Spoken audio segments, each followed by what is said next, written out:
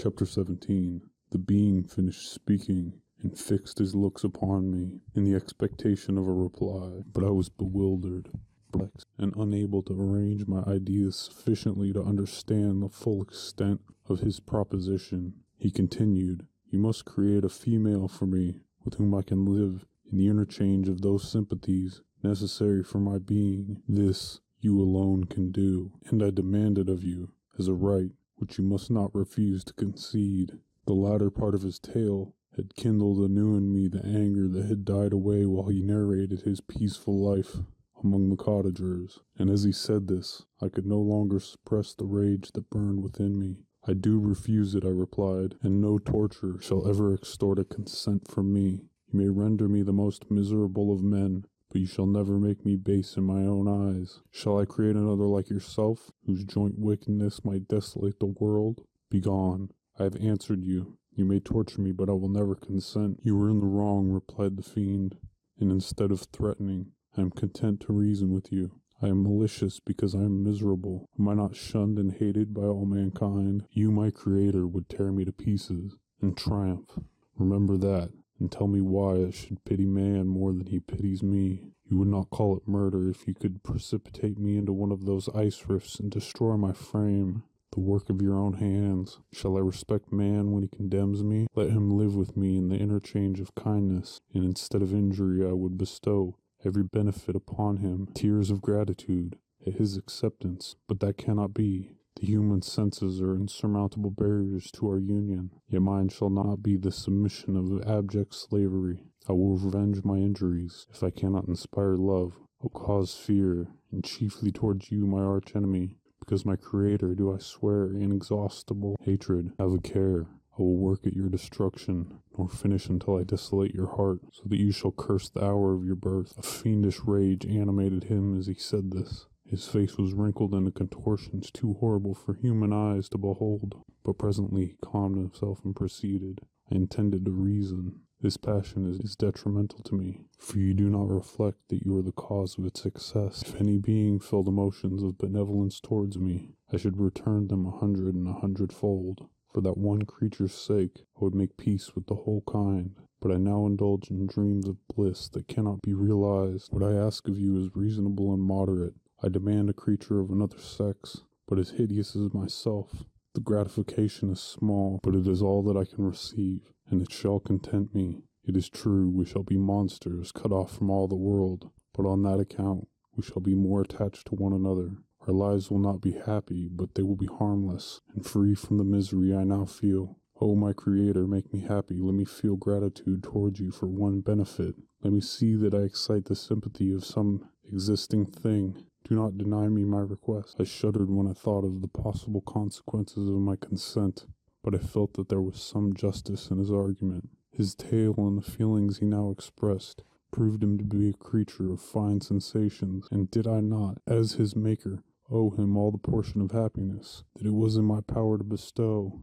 He saw my change of feeling and continued, "If you consent, neither you nor any other human being shall ever see us again.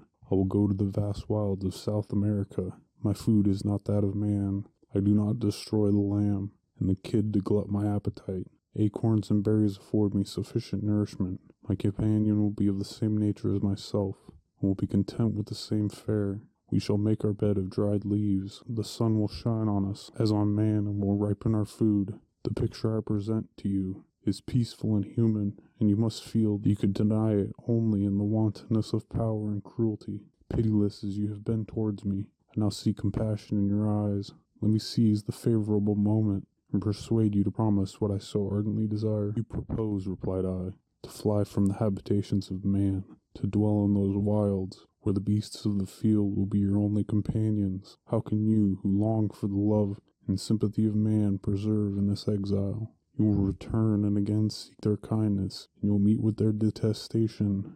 Your evil passions will be renewed, and you will then have a companion to aid you in the task of destruction. This may not be. Cease to argue the point, for I cannot consent. How inconstant are your feelings! But a moment ago you were moved by my representations, and why do you again harden yourself to my complaints? I swear to you by the earth which I inhabit, and by you that made me, that with the companion you bestow, I will quit the neighborhood of man and dwell, as it may chance, in the most savage of places. My evil passions will have fled, for I shall meet with sympathy. My life will flow quietly away, and in my dying moments I shall not curse my Maker. His words had a strange effect upon me. I compassionated him, and sometimes felt the wish to console him. But when I looked upon him, when I saw the filthy mass that moved and talked, my heart sickened and my feelings were altered to those of horror and hatred. I tried to stifle these sensations. I thought that as I could not sympathize with him, I had no right to withhold from him the small portion of happiness which was yet in my power to bestow. You swear, I said, to be harmless, but have you not already shown a degree of malice that should reasonably make me distrust you? May not even this be a feint that will increase your triumph, affording a wider scope for your revenge?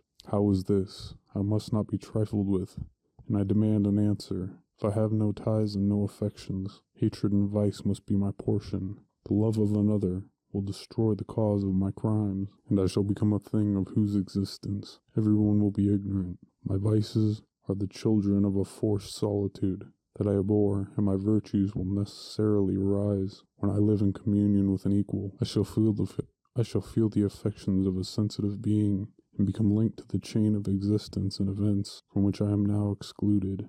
I paused some time to reflect on all he had related, and the various arguments which he had employed. I thought of the promise of virtues which he had displayed on the opening of his existence, and the subsequent blight of all kindly feeling by the loathing and scorn which his protectors had manifested towards him. His power and threats were not omitted in my calculations. A creature who could exist in the ice caves of the glaciers and hide himself from pursuit among the ridges of inaccessible precipices was a being possessing faculties it would be vain to cope with. After a long pause of reflection, I concluded that the justice due both to him and my fellow creatures demanded of me that I should comply with his request. Turning to him, therefore, I said, I consent to your demand on your solemn oath to quit Europe forever, and every other place in the neighborhood of man, as soon as I shall deliver into your hands a female who will accompany you in your exile. I swear, he cried, by the sun and by the blue sky of heaven, and by the fire of love that burns my heart, that if you grant my prayer, while they exist, you shall never behold me again. Depart to your home and commence your labors. I shall watch their progress with unutterable anxiety, and fear not but that when you are ready I shall appear. Saying this, he suddenly quitted me, fearful perhaps of any change in my sentiments. I saw him descend the mountain with greater speed than the flight of an eagle, and quickly lost among the undulations of the sea of ice. His tale had occupied the whole day, and the sun was upon the verge of the horizon when he departed. I knew that I ought to hasten my descent towards the valley, as I should soon be encompassed in darkness, but my heart was heavy and my steps slow. The labor of winding among the little paths of the mountain and fixing my feet firmly as I advanced perplexed me. Occupied as I was by the emotions which the occurrences of the day had produced, night was far in advance when I came to the halfway resting place and seated myself beside the fountain. The stars shone at intervals as the clouds passed from over them. The dark pines rose before me, and every here and there a broken tree lay on the ground. It was a scene of wonderful solemnity, and stirred strange thoughts within me. I wept bitterly and clasped my hands in agony. I exclaimed, O stars and clouds and winds, ye are all about to mock me. If ye really pity me, crush sensation and memory. Let me become as naught, but if not, depart and leave me in darkness. These were wild and miserable thoughts, but I cannot describe to you how the eternal twinkling of the stars weighed upon me, and how I listened to every blast of wind, as if it were a dull, ugly sirocco on its way to consume me. Morning dawned before I arrived at the village of Chamonix. I took no rest, but returned immediately to Geneva. Even in my own heart I could give no expression to my sensations. They weighed on me with a mountain's weight, and their excess destroyed my agony beneath them. Thus I returned home, and entering the house, presented myself to the family. My haggard and wild appearance awoke intense alarm, but I answered no question. Scarcely did I speak. I felt as if I were placed under a ban, as if I had no right to claim their sympathies, as if never more might I enjoy companionship with them. Yet even thus I loved them to adoration, and to save them I resolved to dedicate myself to my most abhorred task. The prospect of such an occupation made every other circumstance of existence pass before me like a dream. That thought only had to me the reality of life.